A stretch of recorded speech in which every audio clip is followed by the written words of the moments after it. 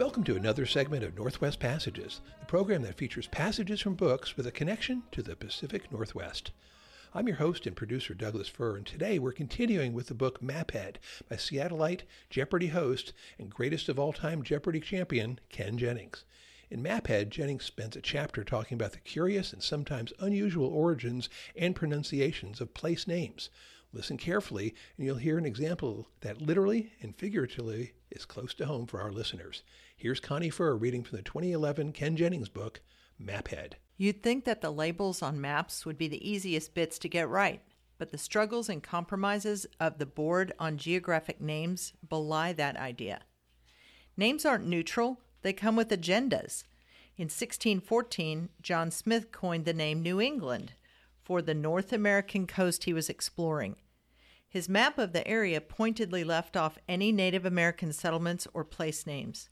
Instead, every place got a cozy and completely arbitrary British name: Ipswich, Southampton, Cape Elizabeth.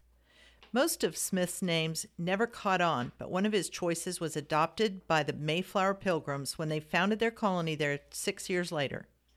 Plymouth, a spot that the Wampanoag Indians, then as now, actually called Patuxet. As late as 1854, Commodore Matthew Perry steamed into Tokyo Bay and returned to Washington bearing a map of Edo, with all the parts of the harbor given suspiciously un-Japanese names like Mississippi Bay and Susquehanna Bay. On the map, some islets in the Uraga Channel have even been labeled Plymouth Rocks. Look, the maps say, all wide-eyed and innocent-like. These places must be ours. Why else would they have our names on them? It's hard for Americans to understand the patriotism that can get bound up in place names. We're a young country. We're also accustomed, in our cockeyed cowboy fashion, to everything else revolving around us. So we can afford to let slide the fact that, say, the Gulf of Mexico isn't called the Gulf of America. Although, according to John Hebert, that is the pet issue of one frequent complainant to the Board on Geographic Names.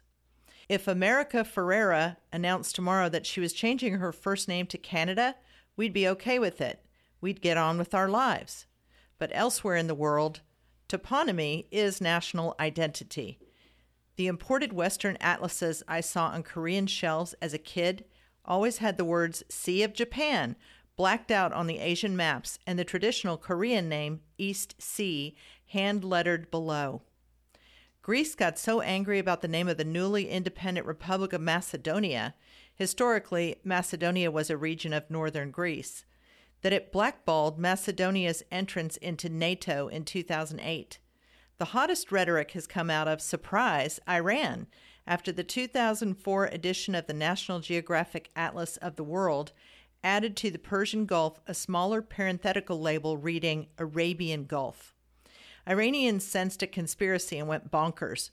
Under the influence of the U.S. Zionist lobby and all the oil dollars of certain Arab countries, the society has distorted an undeniable historical reality, wrote the Tehran Times. All National Geographic publications and journalists were banned from Iran. Resourceful internet users from the Persian global community sent National Geographic thousands of emails, left hundreds of angry Amazon reviews of the atlas, and even Google bombed the phrase Arabian Gulf so that the top web result for that phrase is now a mock error page reading.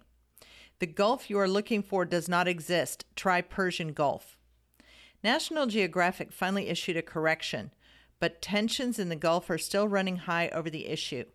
Iran created a National Persian Gulf Day every April to celebrate the nomenclature, canceled the 2010 Islamic Solidarity Games when Arab nations objected to the phrase Persian Gulf on the medals, and has even threatened to ban any airline that doesn't use the right name on its display board. The closest American equivalent to this kind of toponymic pride is the way we use place names to confer insider or outsider status in our communities. Woe unto the Manhattan tourist who asks where Avenue of the Americas is.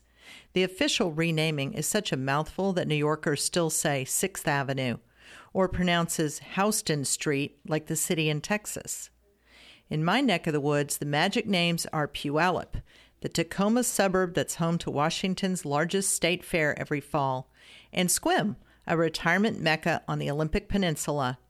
To pronounce these towns Puyallup and Sequim, the way they're spelled, is to instantly brand oneself a clueless tourist or worse, a California transplant.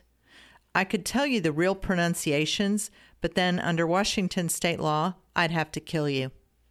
That passage was from Maphead by Ken Jennings, published in 2011 by Scribner & Sons. Thanks, as always, to Connie Furr for her great reading. I'm your host and producer, Douglas Furr. Thanks for listening. Northwest Passages is a KSQM Studios production.